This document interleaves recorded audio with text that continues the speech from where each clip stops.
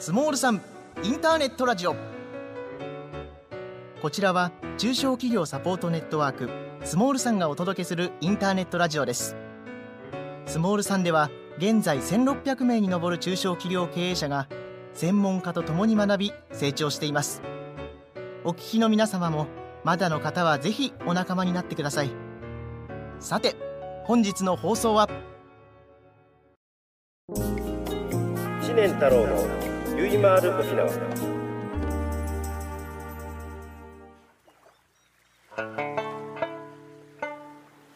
知念太郎のゆいまーる沖縄。ゆいまーるとは私の一番好きな沖縄方言であり、直訳すると結び回るとなります。県外にもゆいという相互扶助の制度がありますが同じです。番組では沖縄を良くしたい、日本を良くしたいとの熱い思いを持つ仲間、尊敬する先輩の方々をゲストに迎え、熱い思いのバトンを結び回してまいります。さて本日のゲストは先月に引き続き琉球朝日放送株式会社編成局編成部長の棚原克也さんにお越しいただいています。棚原さん、今月もよろしくお願いします。よろしくお願いいたします。記念すべき101回目ですね。そうですね、今回101回目です。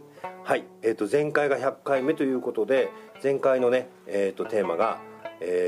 父であり、そして師匠である知念上皇の教えを棚原さんと語るということでさせていただきまして、前回はね僕が先行ですよということで、僕の方のね父のこういった話がありましたよっていうことを、聞いていただいて、棚原さんはどういった思いがありますかとか、それがどういったことがイメージがありますかとかって聞きましたけど、今日はねぜひ棚原さんを先行としてですね、棚原さんからね、上皇さんとはこういったことがあったんだよって教えてもらったら嬉しいなというふうに思います。知念さんは、僕は高校野球の、実況をしていましたので、そうですね。なのでよく高校野球と中小企業をね、同じようなというか、似てるよっていうことでよくお話をされていました。なので高校野球が大変大好きで、当時2001年宜野座高校が21世紀枠で選抜を沸かせて、でそれからまた夏の甲子園に帰ってきたっていう時で、僕は知念さんを、お招きしてですね、一緒に甲子園に行きませんかと。ただし僕実況があるので知念さんに構ってることはできないかもしれないんだと、だけど、ぜひ来てほしいということで、お招きをして、ご一緒いたしました。で岡山監督とも、試合の合間というか、大会日程の合間に時間ができたことが1日だけあって、でその時に3人ご一緒にその人生論みたいなお話をさせていただいたんですね。でよく中小企業と高校野球は似てるよっていう話をこうされていて、そのチームワークみたいなものとかですね、そういう話を本当に熱くされるんですよね。なるほど。ただいかんせん、例えば知念さんは会社の社長さんでありましたので、その監督としての社長としての思いみたいなものが、知念上皇さんの会社で働ける人って本当幸せだろうなっていう思いがあったのとともに、じゃあ他の会社って知念さんほど熱い、社長がいるのかな、もし知念さんのような会社で働けてなかったらどれだけその寂しい思いをするんだろうなっていうふうには思っていたんですが、決して知念さんはそのいい上司だからそのいい会社になるわけじゃなくて、自分一人がどう戦うのかっていうこともまた高校野球と絡めながらですね、話をしていたんですよね。もちろん監督は大事、だけどじゃあ選手一人一人が監督にどれだけ心を合わせるのかとか、あるいはチームワークとしての選手の、チームの成り立ちみたいなお話もよくされてましたけど、逆に高校野球の話とか知念さんには、太郎さんにはしてました？いやもうしてましたね。もうまさしくね、中小企業は甲子園球児と一緒だよっていうことで、ずっとやっぱり同じようにしてましたね。あとはね、こういう話もありました。高校野球とはちょっと変わるんですけども、例えば大企業の、社長だったりとか管理職者は大学の先生みたいなものでもいいかもしれない、専門知識が高くて、しっかり話してれば組織があるから、だけど中小零細企業においては極端に言えば小学校の先生みたいなことじゃないといけないと。だから一つ一つの知識はそこまで深くなかったとしても広い知識、種類をないといけないし、何にせよ子供たちに好かれなかったらできないでしょ。それよく言ってましたね。言ってたでしょ。よく言ってた、この2つ、高校球児と一緒だよっていうことと、この2つはね聞いてました。なるほど。はい、ぜひまたこういう話もね深掘りしていきましょう。よろしくお願いします。はい、番組はまだまだ続きます。きれい、気持ちいい、心地いい、住まいから笑顔を作り出す。宝工機はそんな住まいづくりのお手伝いをしています。25年間積み上げた技術力とサービスでハウスクリーニング、定期清掃、植木のお手入れからリフォーム、水のトラブル、ゴミの撤去、蜂の駆除まで、お住まいのお悩みなら何でもご相談ください。高い品質、良いサービス、宝工機。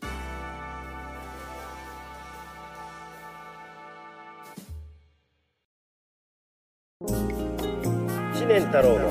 ゆいまーる沖縄。知念太郎のゆいまーる沖縄。本日のゲストは琉球朝日放送株式会社編成局編成部長の棚原克也さんにお越しいただいてます。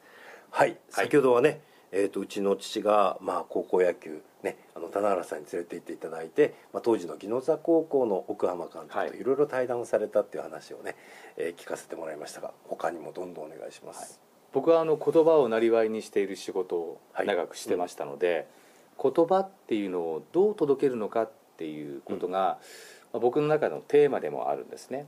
私たちは日頃から言葉を喋ってますよね。でも言葉っていうのはさっき好かれなければ実は相手に届かないものなんですよね。親子の関係でこんなに近いのに言葉が届きにくいじゃないですか。そうですね、本当ですね。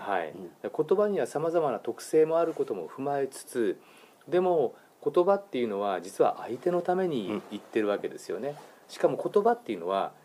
例えばいい言葉集みたいなもので心を打つかっていうとそうじゃないじゃないですか。そうなんですね。言葉っていうのは何を言うかではなくて、誰が言うかってことに実は重きを置くわけですよね。知念上皇さんが知念上皇さんとしての人となりで発する、あるいは立場でさまざまな経験値があるからそれに裏打ちされた、確固たる根拠がある言葉というのと、やっぱり普通の例えばそういう仕事にもついてない人が話す言葉とはまたやっぱり違うわけですよね。ですから僕はいつも何を喋るかではなくて誰が喋るかなんだと。前回太郎さんが僕のフェイスブックのお話をしていただきましたけれども、僕は自分の言葉を語るときに誰かの言葉をなるべく引用しようと思っているんですね。それはなぜかっていうと、僕が心を打たれた言葉っていうのはこれなんだと、なぜならばっていうので、僕はこの言葉に心を打たれた根拠を伝えたいんですね。でそこに少なからず単なる言葉として捉えるのではなくて、この言葉をちょっと考えながら自分の何か響くものにしてもらえたらなと。で僕の言葉というよりも誰かの言葉だったりすると人って受け入れやすいわけですよ。そうですね。これは親父の言葉だぞって言って息子に言うよりも、これは僕が尊敬している誰々さんの言葉なんだっていうふうに伝えると、実は人ってものすごく受け止めやすい、受け入れやすかったりするんですよね。僕はその経験が多かったし、ですからなるべく僕は知念上皇さんの言葉っていうのもたくさんの人たちに知ってほしいなっていうふうに思うんですね。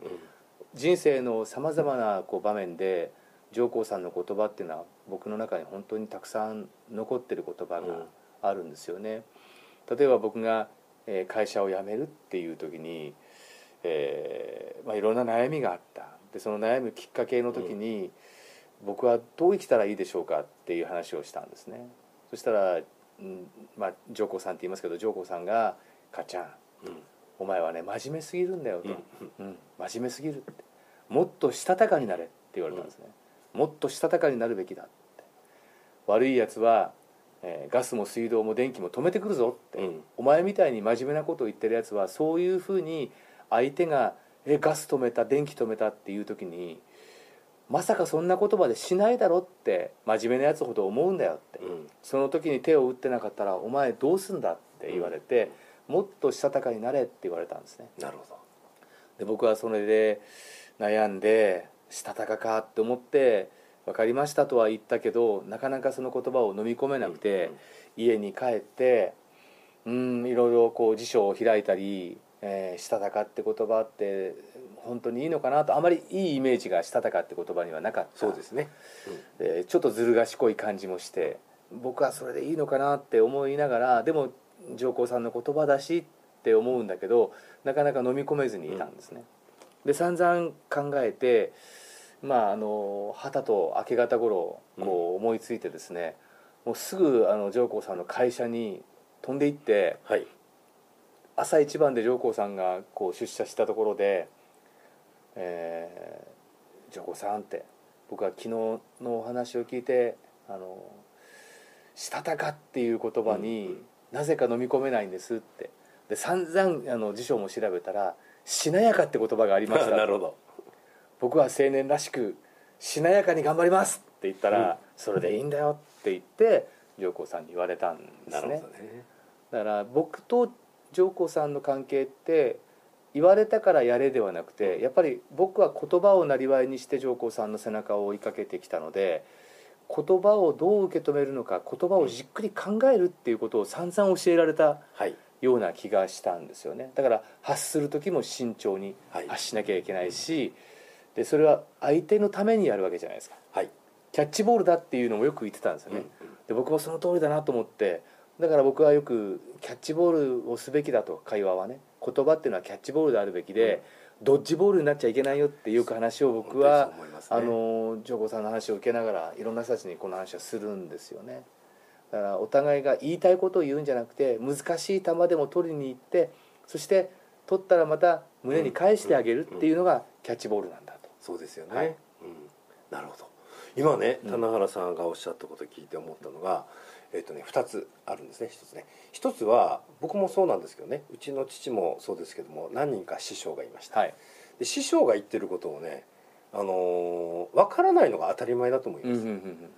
学校の先生が教えてくれること全部分かれば、その学年もしくはこの先生から教えてもらうことはないと思うんです、はい、つまり師匠じゃなくてもいいわけです、だからそういうのを考えると、僕は昔からそうなんですが、まさしく今の棚原さんと一緒で、なんでこんなこと言われるのとか、意味わかんない、だけどそれをね深掘りしてきたんですよ、棚原さんと一緒でなんでですかって納得するまで、であるいは棚原さんみたいに修正してもらったりとか、っていうことをやってました。なるほど、はい、だから師匠ってそういったもんなんだろうなって、それを受け止めて棚原さんの今のお話にもありましたけれども、朝まで考えた辞典調べた自分で深掘りしてるわけですよ、2つ目に言いたいのは、志高く覇気あれっていううちのね父の著書にもありますが、志とは生きることの意味を掘り下げ方向づけることって言ってるわけですよ、まさしくそれやってらっしゃるわけですね、この2つをね今のお話でね思いました。いやね、プライベートでもいろんなことを教えてもらったんですけど、僕が初給料で初ボーナス初ボーナスをもらって上皇さんにもういつもご馳走してもらってたんで、今日だけは僕にご馳走させてくださいって言って、あるその飲み屋さんに行ったんですね、でマスコミの方たちが大勢使ってて、僕はお酒飲めないので、なのでお店よく知らないわけですよ。で先輩に連れてってもらっていいお店があった、でそこはご兄弟で、3姉妹でされているお店だったんですね、でそこに、上皇さんをご案内してこう、飲みました、で僕もそのお店に何度も通ってるわけじゃなくて、その知念さんを通わせようとかお連れしようと思って、その直近で何回か通ってああいいなと思って、今度僕の大先輩も師匠を連れてきたいんだって話をしてお招きしたんです、でそしたら、そういう前段もあったせいなんでしょうね、その3姉妹の方たちは大変恐縮してて、なるほど、でその大変恐縮していたということが背景にあって、座って接待を始めたその第一声が「すいませんこんなところで働いてて」みたいな感じの言葉をおっしゃったんですよ、で僕は飲み方も全く知らないまだ20代の、頃だったので、別段飲み屋っていうのは、そこに行って、女性がいれば女性がきっと僕のことを接待してくれる、今日お疲れ様でした、どんな一日だったんですかなんて言ってくれるのが、そういう場所なんだろうなっていうふうに僕はドラマの見過ぎでそんなふうに思ってるわけですよ、はい、ところが知念さんはその言葉に対してすごく敏感に反応されて、こんなところで働いているっていうところに来る僕はこんなところに来てる人なのかなっていう話をされたんですよね。なるほどね。そうじゃないだろうって、君はプロなんだと、このお店で働いているプロなんだから、プロとしてこんなところではない、ここに来ていただいて自分たちをこう癒してくれる、あるいは楽しませてくれる、そのプロになりなさいって、こんなところなんて言っちゃダメだよ、そしたらこんなところに来る僕らはどんな人なんだってその通りですね。これはね、僕の飲み方というか、飲食店で働いている人たちに対するイメージももしかしたら180度大きく変えたかもしれない。もちろん僕は別にそういうところで働いている人がどうのこうのっていうふうに思ったことは一度もないけど、その言葉を聞いて、もしかしたら僕は何がしかのその女性に同調する思いをね抱いていたかもしれないなっていう、その気づきがあったことに対して自分でも驚いて、本当上皇さんのおっしゃる通りだなと思って、皆さん今飲食店で働いている人たち、あるいはさまざまな分野で働いている人たちですよ、そういう人たちのことをね本当に尊敬してますよね、すごいな、皆さんそれぞれの立場で頑張ってらっしゃるなと。そこが知念さんの言葉がなかったら、もしかしたら僕は全く考え方を別にしてることだってあったかもしれないなと思うと、ありがたい方向づけだったなって思いますね。なるほどですね。今のお話ね、お伺いして、前の会社でね、このある社員の方がいて、うちの親父のやってる仕事っていうのはね、ちょっとこれもう恥ずかしくてみたいな感じで面接に来られた方がいたんですね。でその時にうちの父がやっぱり言ってたのが、なんとか君って、世の中にはね、いい仕事悪い仕事ってないんだよって、必要とされるからあるんだよって、だから自分のお父さんがやってる仕事は必要とされてあるんだから、そんな風に思っちゃダメだよって、ね、それだったら、例えばね、お医者さんがすごく良くてそれ以外が悪いかって、そんなことないでしょって。あるのはいい会社か悪い会社か、いい人か悪い人か、それだけだよって、お父さんのね思い、あとその上で育ててもらった感謝の気持ちを持って、そんなこと言っちゃダメだよって、似たような話なんですけどね、そういう話をねいろんな人にしてましたね。なんかねすごく思い出しますね。こういった話もね、もしこんなのなかなか言えないかもしれないけど、そういうことを思ってる人がいたらぜひそういう話してあげたいですね。はい、番組はまだまだ続きます。地域コミュニティを大切にする金融機関、第一勧業信用組合。地域やお客様の課題解決、そして永続的な社会づくりに貢献します。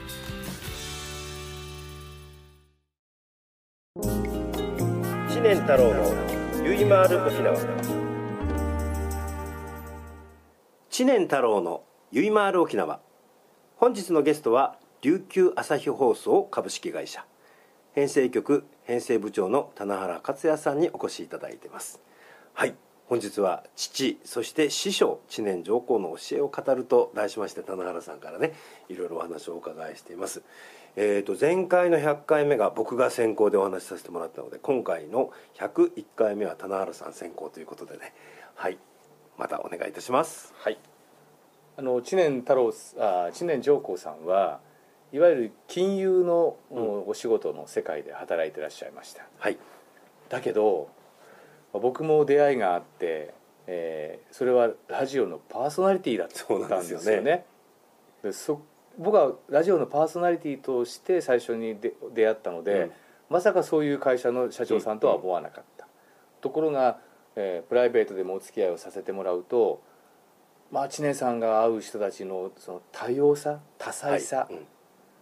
そこにはその朗読家がいたり、あるいは歌手がいたり、もう本当にさまざまな業界の人たちとの交流が非常に熱い方でしたね。でそこはやっぱり知念上皇さんという人柄にみんな惹かれて、交流がすごく表面的ではないはい本と当ですね。ころの付き合いをされているのは本当すごいなと思いました。で僕も多彩な人間になりたいなって思ったのは、もしかしたらその知念さんのこの人付き合いみたいなものがあるのかなと思います。ちょっと宣伝になるかもしれませんが、はい2020年の8月15日に、知念上皇さんがお亡くなりになって、今年の8月15日はいでちょうど3回忌をそうですね迎えるわけですよね。で、ずっと知念上皇さんが、生前長く続けていたお笑い寄席、はいそうですね。がありました。はい落語家県内の、素人プロを含めた落語家の皆さん、藤木隼人さんが中心になって、されているお笑い寄席というのがあって、僕は客の一人として毎年そこにお邪魔をしていて、そこのナビゲーターとして知念上皇さんが、オープニングを飾って、みんなの場を温めるおしゃべりをされていたんですね。で今年、お亡くなりになって3回忌ということで、藤木さんが、追悼寄席をやろうということで、ありがたいですね。はい、9月の23日の午後1時から琉球新報ホールで開催されるんですね。ぜひ聞いていきたいなと思う人がいらっしゃったら来ていただければなと。で今回は、嬉しいことに藤木さんや出演者の皆さんが、僕が師匠と仰いでいる、上皇さんが今回追悼ですので、僕が知念さんの代わりに舞台に上がって、知念さんのお話をしてほしいということでしたので、快く、もうぜひともということで、師匠を、どっかで掲揚できるならばね、継承、その思いを、検証できるならばっていうことでさせていただきますので、そこでもまた知念さんのことを、15分ぐらいしか喋れないっていうので、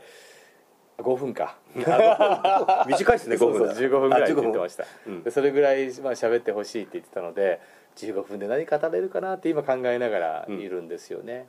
そうやって知念さんっていう、磁石がですね、さまざまに人を引きつけていたんですけど、その吸引力となったものっていうのがおそらく生き様そうですよね。だったんだろうなと思うんですよね。その通りだと思いますね。今棚原さんがおっしゃるように、この生き様、今日ね、前回の100回と今日の101回もそうですが、知念上皇の教えを語るっていうことなんですが、この教えっていうのはイコール生き様ですよね。で、棚原さんのお職業を通しながら棚原さんはそれを生かされてるし、僕も今の仕事させてもらってるのは父の教えがあったから、だというふうにね、本当にすごく感謝してますし、こういうのがどんどん広がっていくと嬉しいですよね。もしくは感じる、この中の一つでもいいからこれを感じて俺のものにしよ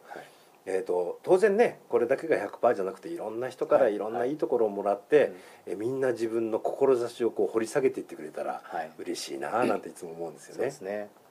僕一度2人旅で九州行ったことがあるんですよね。聞いたことあります。レンタカー借りて、そうですね、山口最初、行きたいと言ったのは金子みすずがちょっと人気がブレイクする直前、でそんなに全国に名が轟いてるわけではないっていう時に、金子みすずのふるさとに行きたいと、山口県だと。で単線で、1本しかレールが通ってない、寂れた漁港町があるからそこに行きたいんだって話になって、行きましょうっていうので2人で行きました。でみすずの記念館っていう今立派な記念館があるんですけど、あの頃は駅の構内っていうんですかね、そこにちっちゃい記念、みすずの作品を集めた場所があって、すごい入ると狭いところだったんですけど、金子みすずを伝えたい、金子みすずの思いが詰まっている場所だったんですね。で僕はせっかく九州に来たので、もう一つその吉田松陰の松下村塾に行きたいと、僕はもう吉田松陰が大好きだったので、ぜひ行きたいんですって言って行かせていただきました。で本当に4畳ぐらいの狭いところで、ここで草加源瑞や高杉晋作やっていうね、時代を変えていった革命児たちがたった一人の師匠の下で、わずか1年にも満たないこの教えの中でですね、時代を変える原動力になったんだっていうのはとてもやっぱり感動したんですよね。でそこからまた今度鹿児島の知覧に行ったりとかですね、さまざまな特攻記念館に行っていろんなことを考えながら、とはいえ夜は2人で、その街中を歩いてですね、フラッと入った寿司屋さんで、隣の客とも大盛り上がりで、沖縄から来ましたなんて言いながら、もう本当行く先々でいろんな人たちとこう出会いがあって、またそこでいい交流をするんですよね。僕はそれをはためで見ながらですね、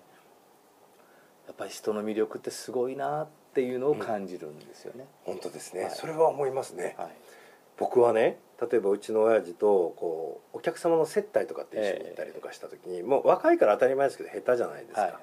うちの親父すっごいうまいな、本当にお客様を心から喜ばせる、すっごいうまいな、どうやったらうまくなるんだろう、どうやったらうまくなるんだろうってずっと考えてた時があったんですよ、後から気づいたんですけどね、自分が楽しいんですよ。その通りです。そこだと。その通りです。俺は接待しようどう喜ばせようって考えてたけど、親父は自分自身も楽しんでる、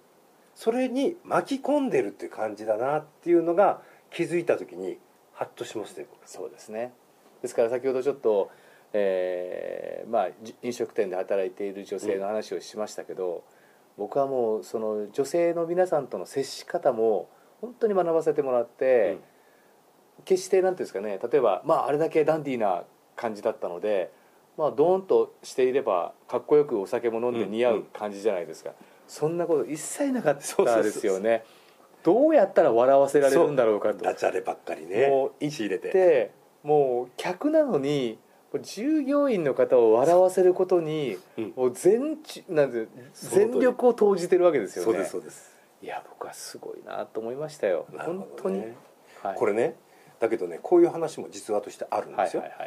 僕が社長になり始めの時ぐらいですかね、今棚原さんがおっしゃるように、うちの父は自分も楽しむけれども従業員をさらに楽しませようとして、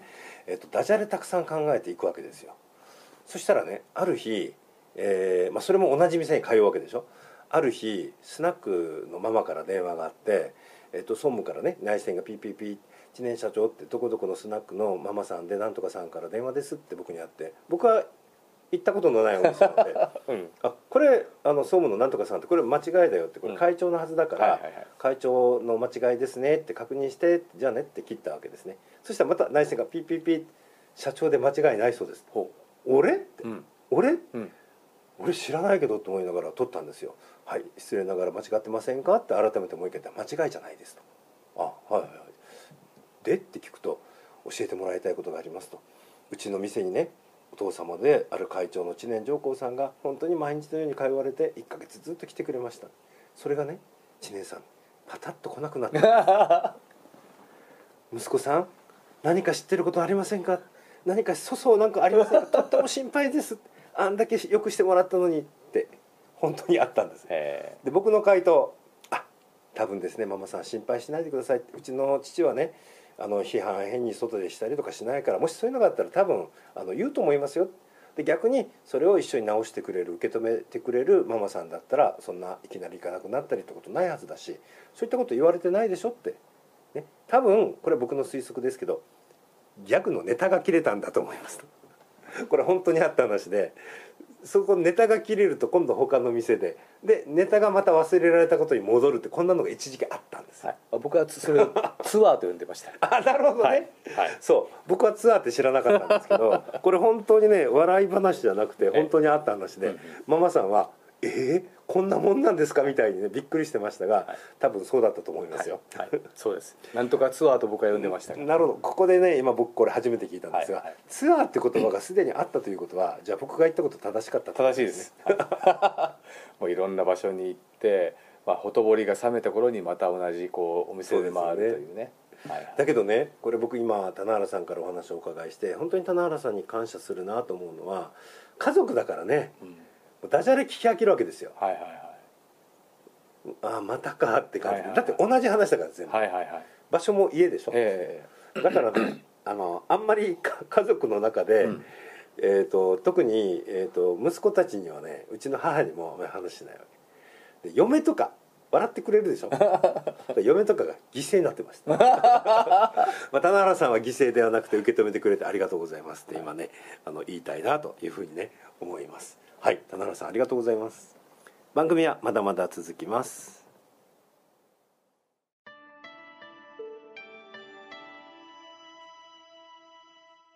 日本一おいしいどら焼きをはじめ、中尾清月堂には春夏秋冬季節をお届けできる一品がいつもあります。味わい、彩り、時を受け継ぐ技、心をつなぐひとときのために伝え愛された菓子心。富山県高岡市の伝統の和菓子屋、中尾清月堂に来られんか。スモールさんは1600名に上る中小企業経営者と10名の専門家たちが共に学ぶ知的サポートネットワークです。月2回ニュースが配信され、そして全国にゼミが組織され、毎月勉強会が行われています。入会ご希望の方はホームページからどうぞ。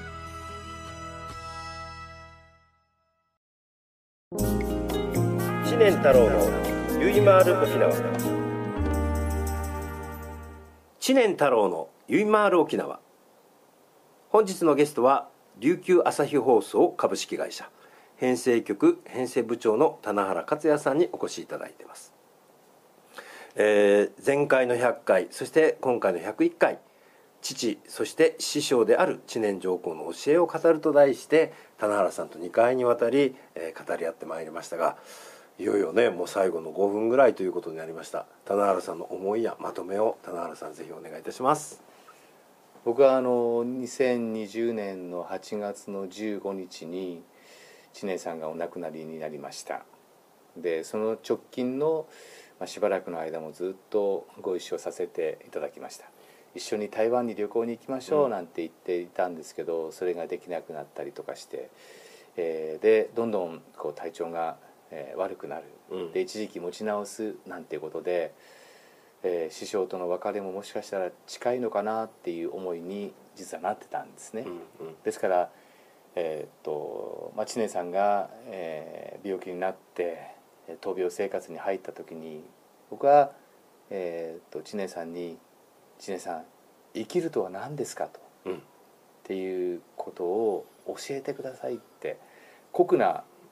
弟子からの質問だったと思うんですね。でも生きるっていうことをおそらく今、